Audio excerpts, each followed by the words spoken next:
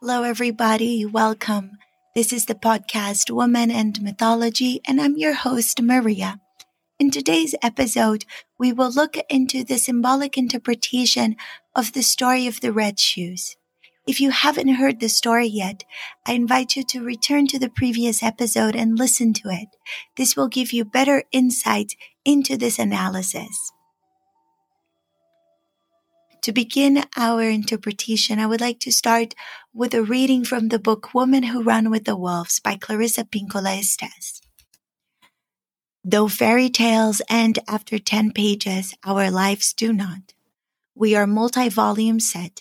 In our lives, even though one episode amount to a crash and burn, there is always another episode awaiting us and then another. There are always more opportunities to get it right, to fashion our lives in the ways we deserve to have them.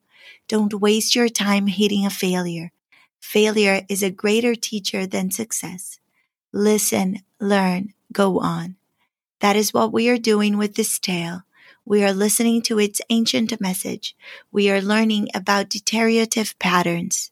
So we can go on with the strength of one who can see the traps and cages and baits before we are upon them or caught in them. This story, for those who have heard, has a brutal ending. One that is about a girl becoming crippled, really losing an important part of herself, her feet. We're going to look into what feet means in mythology. And this brutal ending, it is meant to alert us. It is meant to awaken us. It is for the listener to realize, oh, wow, okay, there's an important message here that I need to be aware of. It is made to capture the emotional self, to see that there is a serious message here. Let's rewind a little bit and just remind ourselves that we are here throughout these episodes tracking the wild woman archetype within these stories. And Clarissa speaks about the wild woman archetype as this natural attributes of a woman. She also offers us another image of a woman, which is the feral woman. Sometimes feral and wild would be used as a synonym. However, here she places differently. The wild woman would be a woman in its natural state. The feral would be a woman trying to return to its wild state. We are born wild, but throughout life, either from our immediate family, our school, patriarchy in general, we start to become domesticated. We start to become groomed and smaller than what we were meant to be. However, when a woman tries to release herself from that, until she returns to her wild state, she might pass through the feral. The feral is a woman who is hurt. It is a woman who has lost some of her instinct. She has injured instinct. It is a woman who is trying to make her way back. Feral women are usually extremely hungry for something soulful. They want to feel that sense of completeness, that sense of wholeness, that strong sense of self. But they have lost it somehow. And they also have lost that ability to see what is soulful, to see what would bring them that wholeness. So they will take anything disguised as something soulful to try to cure this hunger, this hambre del alma, this hunger of the soul. And this story shows us that how losing instinct, how allowing our instincts to be injured makes us easily prey for something bigger. And the truth is here, I love that mythology makes that very clear to us, is that a woman's life can be robbed if she does not develop a firm participation with the wild nature. A woman's life can be taken away by society standards, by marriage, an overwhelming obligation of constantly be doing things, by money and material things, by beauty standards, by addictions, you name it. However, we can always find our way back to the wild feminine. And to do that, we need to understand the mistakes a woman can make and track back and repair. For me, this is a story that warns us about our inner and outer freedom and how important it is to cultivate both. How we must be constantly guarding and protecting our inner and outer freedom so we can choose with our souls, so we can choose for our wild self and not with a hungry feral self. After this brief introduction to the story, let's now begin a more specific interpretation of this tale, looking at the symbols that it presents to us. The first big symbol of this tale is the shoes. And we've seen before in the episode and story of Bluebeard how the shoes are a symbol of the outer persona because it is a part of clothing. And remember, as I said in that episode, when we talk here about the clothing, it's not necessarily a mask. Sometimes people would think, oh, the outer persona is a mask, is not a reflection of who we really are. Ideally, as we are integrating, as we know who we are, we portray ourselves truly in the outer world. So actually the clothing here, if used correctly, of course it can deceive. It can be used to deceive, but it can also be used as a way of showing who we are. And the shoes are already an indication of that. Shoes are related to feet, which are related to mobility and freedom, ability to go from one place to another. So it's a part of our outer persona that can take us to different areas of our lives. It keeps us dry and warm. In cold places, to steal a person's shoes is to give them a death sentence. So here the shoes are also seen as something that protects us. It is what we stand on. What do you stand on? What are the truths and the values you stand upon? The girl, as you might see in the story, she's going to go from the handmade pair of red shoes to a different one. She is changing her values, what she stands upon. More about that a little bit later. Now let's introduce the color red in this. Red is a symbol of life and sacrifice. We can think of the color red when we see our menstrual blood. That is life and death. I wrote a poem once in my book, Wild Daughters, that says, "Our blood is life blood. Every month we are renewed. Every month we are born again. We know death. We learn more of it with every cycle. We know loss. We know it from our bodies. We know that the cost of thriving life is blood." Blood is related to this life and death. To live a vibrant life, we must make several sacrifices. It is the color of blood life. A baby, when it's born, is covered in blood, but is also of blood loss when there is too much sacrifice and no life giving. Our life needs to be a beautiful dance in search of the equilibrium between some sacrifices and some elements that give us life.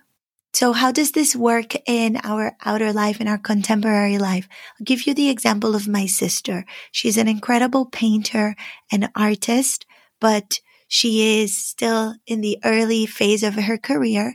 And to be able to dedicate herself to painting, to be able to dedicate herself to her art, to her beliefs in a way that she wants, in a way that is life-giving to her, she needs to also do some other jobs as a freelancer to be able to pay her bills. Her art cannot sustain the house, the bills, and everything, at least not yet. So she needs to do some other designer freelance roles.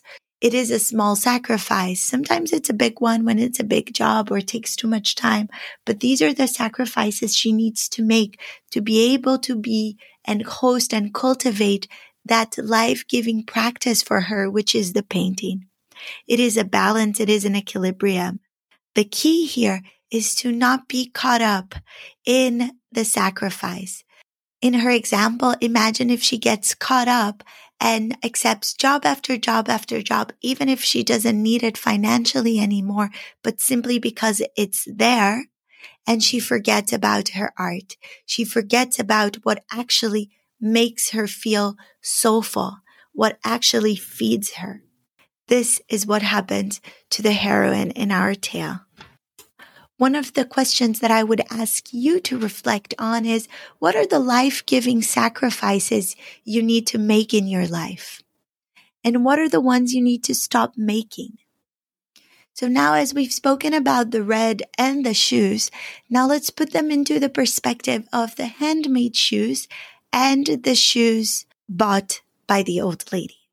So the first one is the shoes made with her soul. Even though she had no mother or father, even though she had no home, even though she had no food, no shelter, no warmth, she was able to create something that made her feel rich and special in a soulful kind of way. She does not need to explain it to anyone. This is a symbol for our handmade life, a life made by hand, handmade. It is the life we value most, the one that brings us joy and closeness to the wild woman archetype. It is the one that makes us feel whole and complete. It is the one that the soul accepts. Sometimes it is very hard to explain to society why we love this life. It is normally not an easy life. Tends to be a simple one, a simple life. It is a life that brings us connection to the world and to ourselves. It makes us feel rich in our own special way. It gives us a sense of soul despite of outer difficulties. Its design, the creation of this life, comes from our passion. In some ways, it integrates the wild feminine in everyday life.